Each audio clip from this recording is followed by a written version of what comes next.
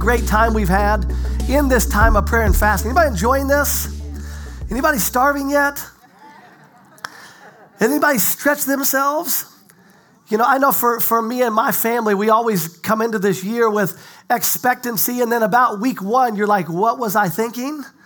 Like, this was silly. We should be eating Snickers bars about now. But I pray, and my prayer for you that this last week is that you would finish strong. That you would finish strong, that maybe you say, I haven't got the answers that I have requested, or maybe I haven't heard the word that I needed to hear. Maybe the Lord hasn't spoken to me what I asked of him. Guess what? There's still 6 days left. God knows exactly what you need. He knows exactly where you are. And he's going to speak to you in the exact timing that he deems necessary. Do you believe that? Amen, amen. I want to just say thank you, Pastor Verna, for letting me speak today. Pastor Jonathan, thank you for giving me this opportunity. We've had 3 amazing Sundays as we launched this year. Pastor Tom kicked it off in week 1. What an amazing message he brought. And then we had Miss Barbara last week. We had Miss Suzanne the week before. If you weren't here in the house or you weren't able to log online, please go back. I really believe that they set a base for what I want to preach today. And it's important that you know where we're going together. Again, this is our final stretch. Everybody say the final stretch. We are 6 days. Everybody say 6 days. 6 days away from steaks and ribs and sweet tea. I don't know what you're looking forward to eating, but that sounds good to me. And I think about sometimes in my life where I set goals. I'll be honest with you, I'm not a great finisher. I have great intentions like you do. We all want to do great things. We all want to stretch ourselves.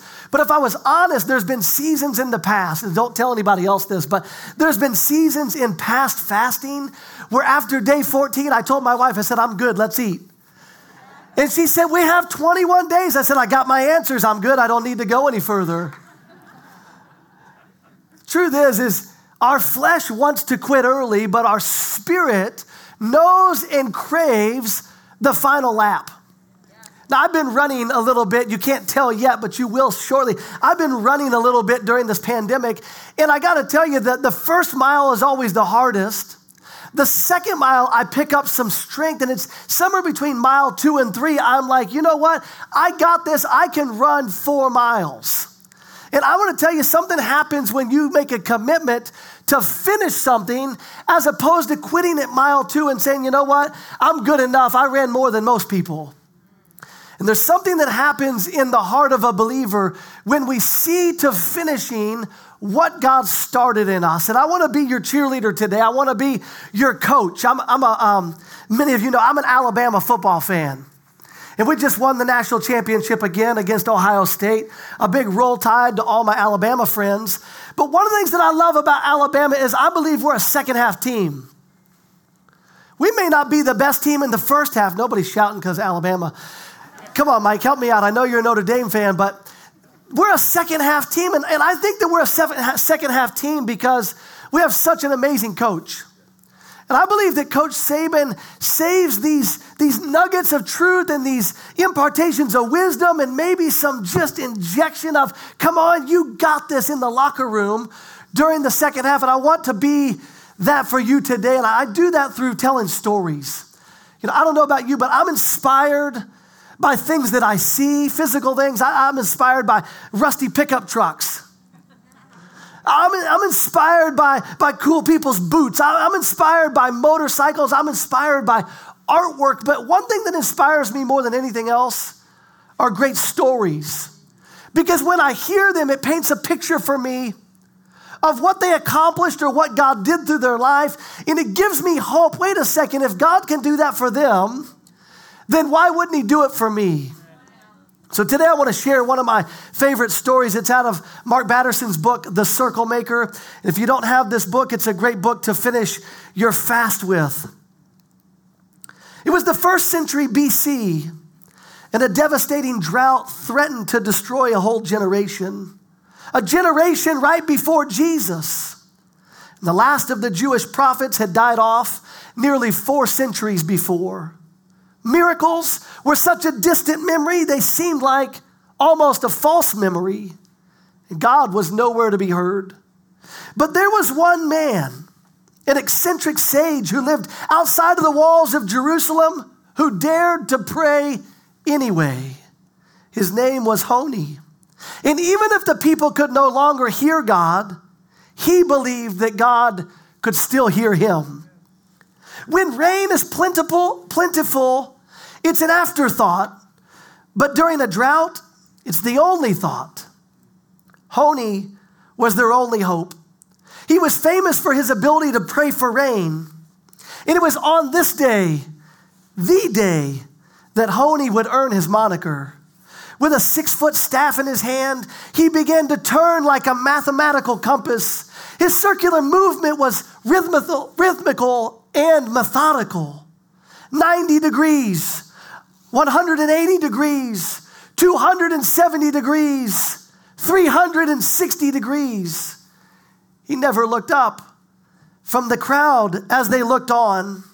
In what seemed like hours, but it had only been a few seconds, he stood there inside the circle that he had drawn.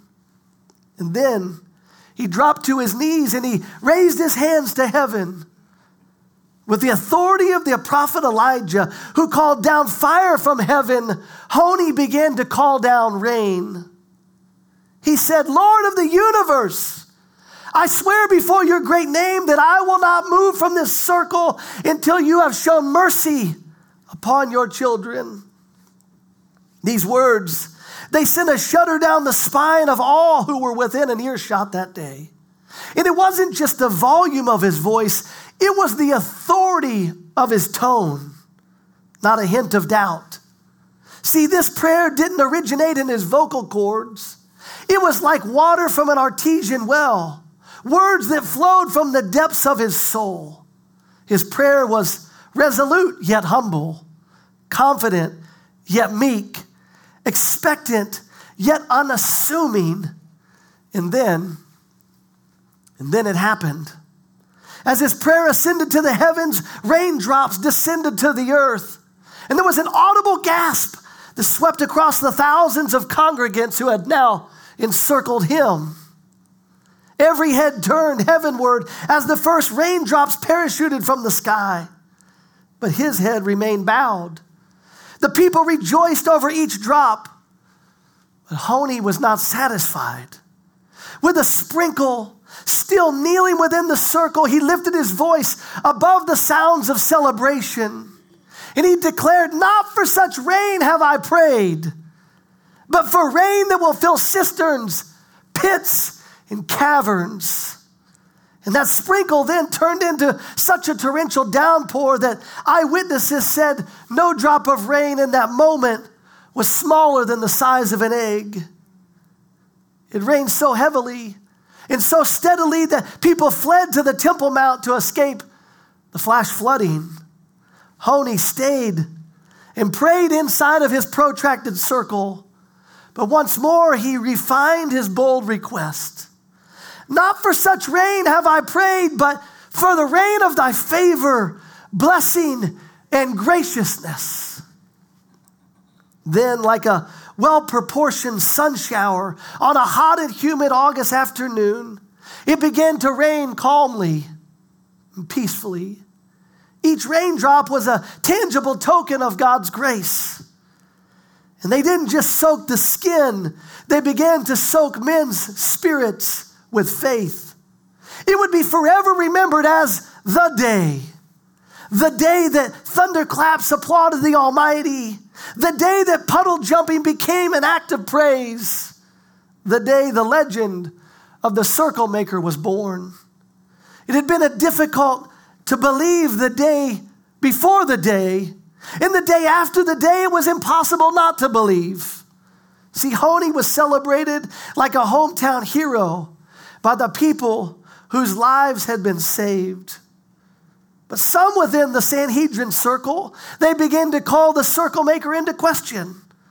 A faction believed that drawing a circle and demanding rain, that it dishonored God. Maybe it was those same members of the Sanhedrin who would later criticize Jesus for healing a man's withered arm.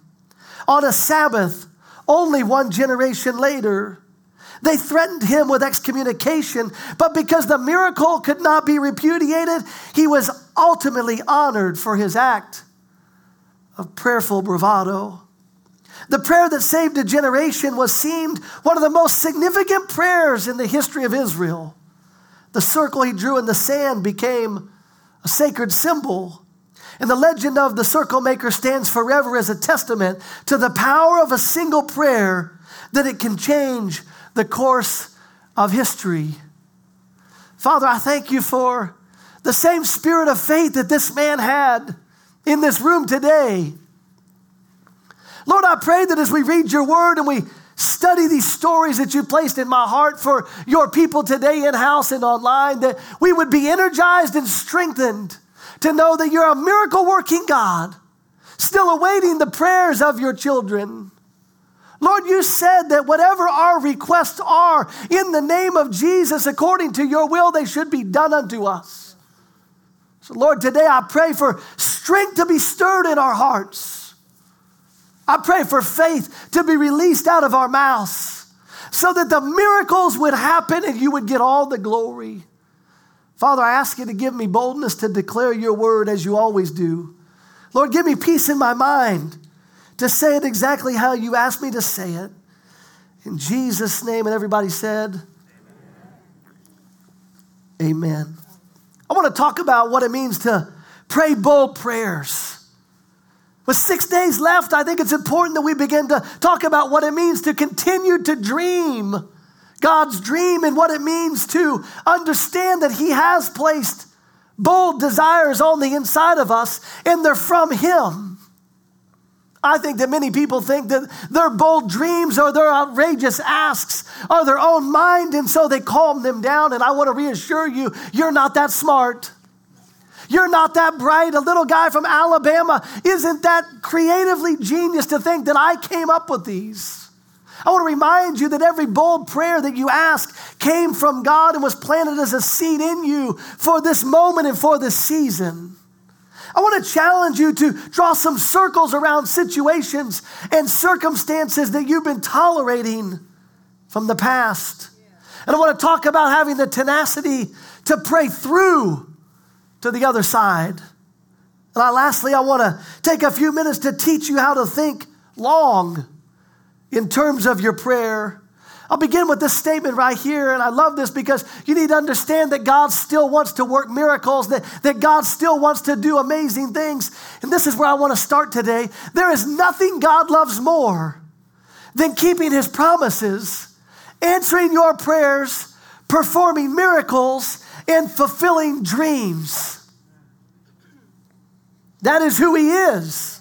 That is what he does. And the bigger the circle we draw, the better, because guess what? God gets all the glory. Can I just tell you to calm your mind down for a moment? Settle yourself.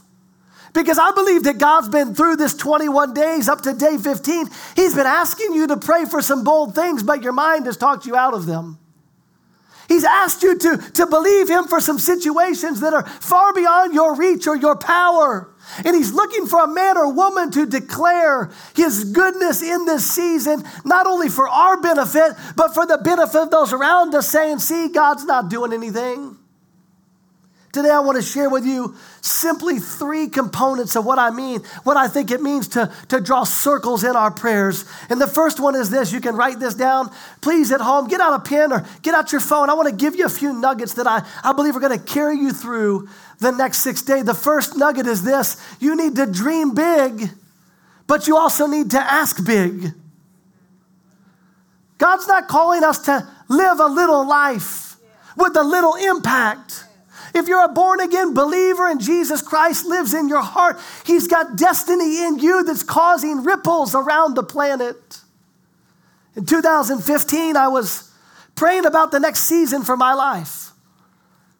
Been pastoring for many years at many different churches and helping pastors plant churches. But in this season, me and my wife were not on staff at a church. And we hadn't been for almost 4 years, almost 5 years. And we were in that place knowing this tugging on the inside of us that God wanted to use us in another way, in another season. And so we did what we only knew to do with natural is, if God's calling us to go to a church and to be on staff and serve a pastor, then what kind of church would we want to go serve at? So I made what I call the big list, the impossible list. Do you have impossible lists? Everybody should have an impossible list of things you're believing for, and you would say, man, this is impossible without God. But with God, man, I could see this happening. And so we began to talk to some different pastors around the nation and letting them know, hey, we feel a season of transitions coming for us. We have a new baby boy, and we feel like God is moving us, and we're trying to find that place. We put some feelers out. I think that's appropriate to do. And we began to pray, and all of a sudden we got a job offer from this church down here, and when we pray about it, it was like, that's just not our place. Well, what was it? Why won't you come? Another pastor called and said, we've got a spot for you. We would love you. You'd be great here. And we thought, man, this is a great opportunity. They're amazing people. We love them. But something in here said, that's not it. That's not for you. And so I got frustrated after having calls and interviews and going and preaching and talking to people. And the Lord said, why don't you just make your list of what kind of church you want to be at? I thought, oh man, you don't want my list. You know, just like you, I've been through pain. I've been through hurt. I've been through situations and circumstances that leave residue marks on your mind to think it's only as good as it's going to get. To try to talk you into settling for something. And so I did. I just boldly, if you know me, I'm kind of that person. I'm just brash. I just got out the list. I started making a list of impossible things. I said, I want to go to a church that's international. I've never written that down or said that out of my mouth before. I want to go to a place that represents all nations. I said, I want to go to a church that's generous, that gives away a significant portion of their stuff to help other people because they've been so blessed. I've been a part of stingy churches. I didn't want to be a part of a stingy church moving forward. I want to be a church that believed in generational ministry. I wanted to be in a church that gave place for young people to serve and to use their gift and develop their gift so that they can make a difference in their world when they're young, not just when they're old. I hadn't seen that. I wrote down this one. I want to be in a church and serve under a healthy pastor. That might have been the biggest, boldest one on the list because I hadn't been around that very much. I put on there that I want to be a part of a church that believes in planting other churches and that they don't use all their resources in one spot. I began to make my crazy list, and as people would call and say, hey, do you want to come and preach? We'd love to talk to you about coming. I'd go down the list and say, well. And then someone else would call and say, we got this offer, we got this stuff, you'd be great. And I'd say, oh, man. And it finally became like, man, this is impossible. And then I came to IFC in 2015. In the spring of 2015 to visit and hang out. And I was here worshiping, and I looked around and I thought, man, there's a lot of folks that don't look like me. Man, there's a lot of kids in this room that are much younger than me, and there's a lot of people in this room that are much older than me. There was these little things in my heart that thought, You ever have those moments where you're like, Can you just say that right now? Just say, You know, when you make big lists, it doesn't make sense up here. And then I began to talk to Pastor Jonathan and Verna about their legacy, and I was beginning to hear their heart for people, and I realized, man, they're probably the healthiest people I've been around in my whole life. And then they got up and talked about all the resources they were sending around the world to plant churches and reach unreached people groups, and I'm sitting here thinking, oh my gosh, I don't want to move to Boston. Lord, surely this isn't it. You know, you got to be careful what kind of bold prayers you pray and what kind of crazy ideas you come up with, because it may not be where you think you're supposed to be or what you're supposed to be doing, but God has a plan and a place for each of us. I remember being on the phone with Pastor Verna late summer, early fall, and we were coming up here to be at something in September, October, and on the phone, I'm talking to her, and out of my spirit, out of this place of prayer of, Lord, give us this dream place. I told her, I said, hey, we're supposed to come up. And then I turned to my wife. I said, can we just tell him we're moving to Boston? And she said, what? Huh? And I said, we're going to just move to Boston. She said, well, we don't have a place for you. And I said, that's okay. I got this list, and it seems like IFC's our place. You know what? When you get bold and you declare what you see in your heart and in your mind and in your spirit, all of a sudden God will begin to align you into a place where you'll be like, man, this is a dream come true. For many of us, we're stuck in a place because we've stopped dreaming of the best and the highest and the greatest, and we've settled for what we can get on our own. And I want to challenge you, don't settle for anything over the next 6 days in your prayers. If you've made small prayers, scratch them out and go back to your knees this week and say, Lord, forgive me for praying sissy prayers. The same Spirit of God that raised Christ from the dead is alive and active in me, pulling those dreams out of you. Listen to this. God is not offended by big dreams. He's offended by anything less. I'm trying. Listen, as believers, we've got to make sure that we stay connected to people who dream bigger than us, who know how to pray bolder than us. You know, I love the corporate times of prayer here, and I know it's different because of COVID and stuff, but the Friday night corporate gatherings are pretty amazing, even if you're watching online, because maybe you don't pray like Pastor Tom, who gets up here and paces this stage and starts declaring stuff over our lives. Man, I want to be a part of that. I love hearing Jason pray. Man, he just gets going. I'm thinking, holy moly, we got to eat lunch here a little bit, dude. I'm hungry. Let's go. But you know what? There's something on him when he prays. You say, I don't pray like that. Guess what? Get around people that pray bold prayers and dream big dreams, and will stretch you in your belief in what God can do in your life. One of my favorite stories is in Joshua chapter 10. And it's where Joshua has made an alliance with the army of Gibeon. And they're getting picked on by 4 other armies, and they call for his assistance. And he doesn't want to be in this fight. But because he's in covenant with them, he's obligated to go to battle with them. And the Bible says that they begin to win this war against 4 other kings and 4 other massive armies. But the sun's getting ready to go down. And he knows if the sun goes down, they'll escape. And they'll run, and he'll have to fight this battle for years and decades on end. And he makes this bold prayer in Joshua chapter 10. It says, Joshua spoke to the Lord on that day when the Lord gave the Amorites over to the Israelites. And he said, in the sight of Israel, and listen, one translation says, he declared this in front of his own troops. Sun, be silent and stand still at Gibeon. And you, moon, of the valley of Ajalon, and the sun stood still and the moon stayed until the nations took vengeance upon their enemies. There was no day like it before or since when the Lord heeded the voice of a man, for the Lord fought for Israel. Why is that story important?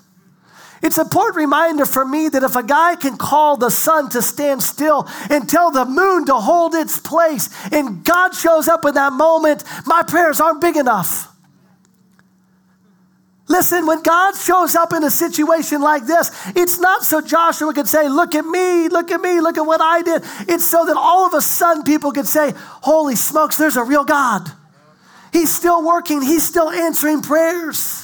Let me ask you this question right here at the beginning of my message. Are your prayers offensive to God? Are your prayers minimalistic, or are they outrageous? Minimalism is a big deal in our society right now. Everybody's going to these tiny houses. You know what I'm talking about? They go to tiny houses and they're selling these big homes, and they're building these 10 by 12s on the trailers so they can go live in Yosemite and eat granola. I love it. I think it's awesome, but I also like stuff. I'm a hoarder. I want the blessings of God all around me. Listen, I don't want to have minimalistic faith that will say, Lord, this is just enough. I don't need any more. Just feed me and my 4 and no more. That's a selfish prayer. That's a minimalistic prayer that actually is very focused on you. God's calling us to say, hey, Lord, these are my needs, and then if you'll do this, that would be awesome. But more than that, bless me so I can be a blessing to others. Let my life shine as a testimony, man, that you're still working. Don't pray minimalistic prayers, just you and your house. Listen, I want my neighborhood, I want my neighbors to know there's something different at 14 North Street. God's doing something there. What is it? Guess what? It'll be the anointing like a magnet drawing people to you. And in that moment, guess what? You get to choose. You get to choose. Do you show them your favor, or do you honor them in showing them God's glory? Big prayers give good testimonies. Many of us need big changes in our life, which require big, bold, audacious prayers. Hebrews chapter 4, verse 16 out of the Amplified says this, let us then fearlessly. It's a great way to know if you're praying a bold prayer. If there's fear in it, it's not bold. Fearlessly and confidently and boldly draw near to the throne of grace. The throne of God's unmerited favor, which means you didn't deserve it and you couldn't earn it, that we may receive mercy for our failures and find grace or favor and help. Anybody need some help?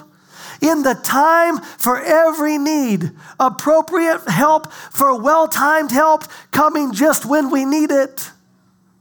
I don't know what your needs are, but let me tell you, don't approach this thing with a sheepish mentality of, oh God, maybe you could, I don't know, hopefully somehow. The life of the believer declares the word, Lord, I found in your word where you said, if I honored you in my tithe, if I returned the 10%, you would bless the 90%. Dadgummit, I'm asking for the blessing on the 90. I've been tithing. And I declare my harvest. Lord, you said if I turn a cheek and turn away wrath and just walk in love towards my spouse, I know it seems like it's over, but Lord, you said if I would do that, you would honor your word. I declare my marriage is strong and restored from this day forward. What is that? That's a bold stance and a bold position found in confidence in the word. Why big, bold prayers? Just so we can get more stuff? No, they're to bring God more glory. Number 2, y'all still glad you came? Y'all still glad you're at home watching? Number 2, the way we draw circles is we pray through. We pray through. Pray through means making prayer until something happens. For many of us, our prayers are too short. Listen, if we're going to eat dinner together, by the way, if we ever have dinner together, I don't like long prayers at dinner. I like my food hot. Like, that's one of my pet peeves. If we're going to eat, Alex, let's eat while it's hot. I don't need you to do your schism and pray for grandma so-and-so. Let's do that later in your devotion time. Pray for the roast beef, man. Let's eat. But there's also times where that short up prayer ain't going to work. There's situations that are bigger than our minds can handle.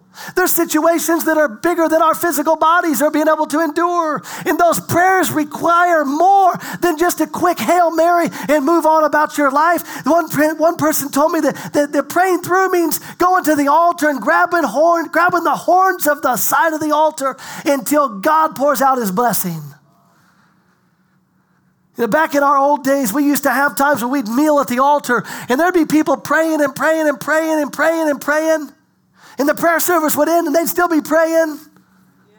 And the sound guy would look at us like, what do we do? And we'd say, just bring the lights down and leave the key. They can lock the door on the way out. They're praying through something. My generation needs to get back to understanding that it's not just this quick fix prayer, but there are some times where the Holy Spirit comes on you and you're going to have to intercede and pray through a situation. What does it mean to pray through? It means you don't give up until you get your answer. It means you've got this fortitude inside that says, I will not be denied. I found the promise, and Lord, I declare it's going to happen. That's what happened with Honey. Lord, I'm not leaving this circle until you show these people who you really are. I know they can't hear you, but I know you hear me. There's a generation of people that need to understand that what the generation had before us brought us to this point. It was praying through. Yeah. What does praying through look like? What does it look like? It looks like the children of Israel at Jericho. Look at this in Joshua chapter 6. This is 600,000 people that have been waiting for 40 years in the desert, and they've come to this first city that's walled and surrounded. And the Lord tells them this. He said, see, I've delivered Jericho into your hands. What? Lord, look at these walls. They're running chariot races on the top. He said, Lord, I've delivered it into your hands along with its king and its fighting men. Here's your orders. March. Pray around the city once with all the armed men and do this for 6 days. Have 7 priests carry trumpets of ram's horns in front of the ark. And on the 7th day, march around the city 7 times and have the priests, blow the trumpet. And when you hear them sound the long blast on the trumpets, have the whole army give a loud shout. Then the wall of the city will collapse and the army will go up, everyone straight in. What is that? That's a sign of praying through. For many of them, they would have said, can't we just march around at one time? Wouldn't that be a good? Oh, we've marched for 40 years. What are your marching orders? What's the Lord asking you to pray through? Let me ask you this. What if the Israelites stopped circling the city on the 6th day? I believe that they would have gone back into the desert defeated and never entered the promised land. But what about this theory? What if they'd only marched around 6 times on the last day?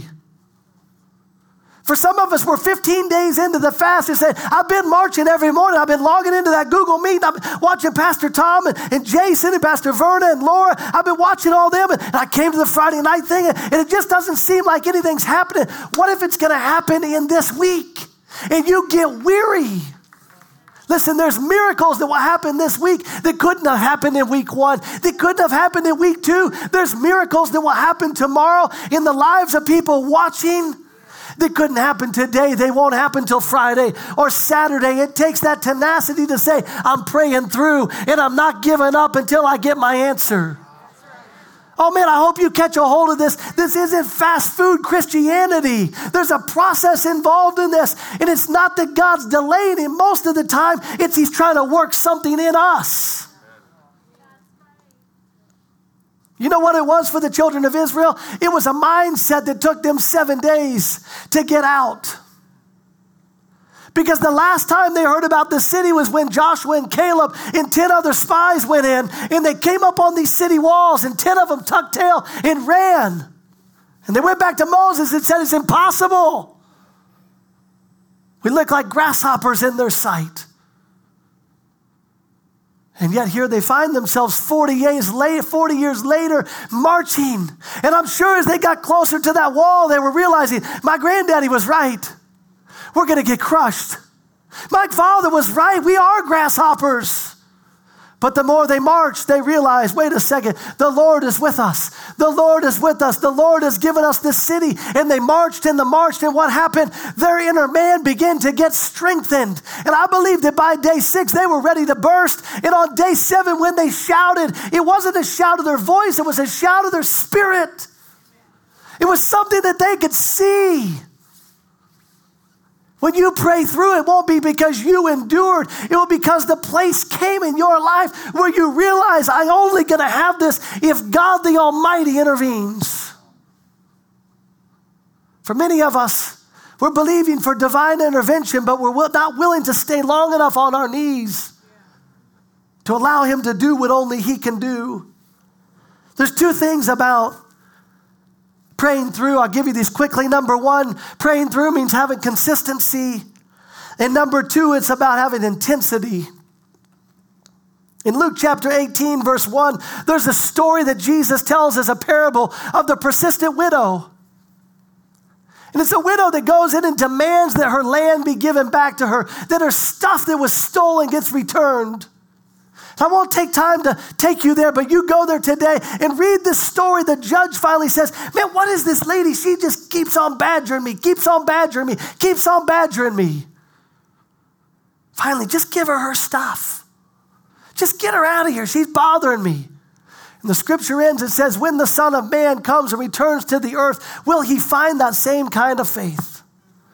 Let me ask you, IFC, is that the kind of faith that we possess here? This tenacious, consistent, whatever it takes mentality. Consistency is key to praying it through. Also intensity. James 5:16 says the effectual fervent prayer of a righteous man or woman makes tremendous power available. What does that mean? That word fervent right there, it means boiling hot. Listen to that, it means to be hot or with zeal. Let me ask you this, or would you consider your prayer life hot? Would you consider your prayer life boiling? Would you consider it zealous? See, I feel like I got to a place in my life where I'm just going to be passionate about what I'm passionate about. You may not like Alabama football. That's okay. I'm going to yell Roll Tide all day long. You may like this or that, and it's easy to get around people and you find out what they're boiling hot about. What are they boiling hot about is what comes out of their mouth with any bit of energy or passion. Our call to have our prayers avail much require that. They require a sense of intensity and a sense of passion. It lets the Lord know you're serious. When I was 16 years old, we were having a prayer meeting at our church, and it was one of those prayer meetings, this is old school, where people just came in and laid down on the floor. You remember those? Yeah. I mean, we would just pray, walk around. You want to come up on the stage? I remember as a kid, I thought that was the awesome thing. Like, that's the night we can go up on the stage. And I'd get on that stage, man, I'd just lay down. And there was other times where we would go and we would sit or kneel. But this one particular time I was laying down on my back and I probably started snoring. Because my youth pastor was walking by and I remember him kicking me in the foot and jumped and I said, I wasn't sleeping, I was just pondering, Kevin. And he looked down at me as I was laying there and I was scared because I was asleep. I mean, it scared the whatever out of me. And he said to me, Josh, if it doesn't mean anything to you, it doesn't mean anything to God. What was he saying to me? He was saying, if you're going to pray, be fervent. Have this boiling over passion in you that let God know, hey, I believe you are who you said you'd be, and I have expectations. Ian Bound says this. He said, I think Christians fail so often to get answers to their prayers because they don't wait long enough on God. Here's something for me that I've wrote in my journal this week. As I was preparing this, I made this for me, and I'm making this a declaration for the next 6 days, and you can take it for yourself. I want to make sure my prayers are hot, full of faith, and full of power. I want them to be consistent and intense, and I want to be known as someone who can pray through. Listen, when you're known as someone who can pray through, people will find you. Do people come and ask you to pray for them? Or do when you say, hey, I'm praying for you, they say, sure, what's up? All right. I have people that say that to me all the time. Say, man, I prayed for you. And I'm like, yeah, cool, awesome, thank you. But there's other people that say, man, I prayed for you. And I'm saying, well, what did you pray? What did you say? I want to know because there's something about their prayer life that I want them praying for me. My third and final point is this. In our circle drawing prayer time, we have to think long term. We have to think long. Honey, the circle maker, later in his life was walking down a dirt road, and there was a man planting carob trees. And Honey asked him, how long does it take those trees to produce fruit? The man said, 70 years. And Honey said, you think you're going to live another 70 years to eat the fruit? And he said, no, but my children and my grandchildren will. He said, when I arrived on this earth, there was fruit from my grandparents and my parents. They planted for me. And now I'm planting these for them. You know, your prayers are like seeds. That praying is like planting, and each prayer that we plant, it may disappear for a season underground, but eventually it will bear fruit for future generations. Listen to this, our prayers is the inheritance we receive and the legacy we leave. As you take the next 6 days, forget about yourself and begin to think about your children and your grandchildren and generations to follow. We're planting seeds for them. You know, the truth is that you and I and those watching online, from wherever you're watching, we're here today at International Family Church, worshiping God together. or watching through technology because a young man and a young woman wanted to plant seeds 40 years ago in prayer. And that they gathered a group of people and said, we have this big, bold dream in our hearts. We're going to pray it through, and we're going to plant seeds for a generation coming behind us. That was our pastors. That was our founders. Me and you didn't arrive here without some time on some knees and some seeds of prayer being planted. My challenge for you will be, what about your children? What about my children? And what about our grandchildren? It won't happen just because we have a cool building and we've got great worship. It will be in the future because people have the same heart and the same passion to think long term. They pushed aside their agenda. I love this statement that our pastors founded this church on. It's not about building a great church, it's about building great people. And when you know it's not about a building, you know it's about souls, you'll spend more time on your knees than you would in construction plans. Our prayers in this season have got to carry the fruit forward in the next generation. One of the reasons I get frustrated in prayer is because I have had an ASAP approach to God. ASAP, as soon as possible. Lord, I needed that yesterday. But when my prayers are not answered as quickly as I would like, I get frustrated. And so maybe, listen to this, maybe we need to change our prayer approach from as soon as possible to as long as it takes. For many of us, and I'm talking to my generation and below, I'm 45 years old, my generation and those coming behind it, we want everything right now. Touch screen, swipe, online, on demand, order now, bring it fast. I was on Grubhub the other night ordering food you guys use Grubhub? And it says it's gonna take 55 minutes. Snap, I could drive there and sit in the drive-thru and get it 55 minutes. I thought Grubhub was gonna bring it first, fast, quick, now. Listen, if that's your prayer approach, you'll miss God all day long. And you'll constantly be frustrated saying, see, he doesn't answer. See, he's not listening. They're right. This religious thing doesn't work. But if you'll have the endurance to say, you know what? I don't need it as soon as possible, Lord. It's in your timing. As long as it takes, I'll be right here declaring your word. Abraham had as long as it takes thinking. 25 years from a promise of a baby till that fruit was born. It said in Hebrews that Abraham waited patiently. How about Joseph? 12 years in prison, sold by his own brothers. Had a dream, something big. Are you willing to wait 12, 20, or 40 years knowing that God's faithful? For Abraham, he received righteousness. Joseph saved not only his family, but a nation. See, I want to reap the second after I sow, but that's not the way it works with dreaming big and praying hard. For we need the patience of a planter. We need the foresight of the farmer. We need the mindset of a sower. If we could come together this week and plant some seeds, I can tell you this, it'll carry us through next week. It'll carry us through this pandemic. It'll carry us through 2022 and 2032 and 2042 and 2052. We'll be gathered here saying, look at what the Lord has done. On behalf of his people who prayed. With your heads bowed and your eyes closed, I want to give you just a couple of homework assignments. I know I've gone long today. Number one, are you praying big, bold prayers? Are you dreaming big and asking big? And in what situation do you need to stop lobbing up prayers, but rather draw a circle around that thing or situation and not leave it until you've prayed it through? Will you commit to thinking long?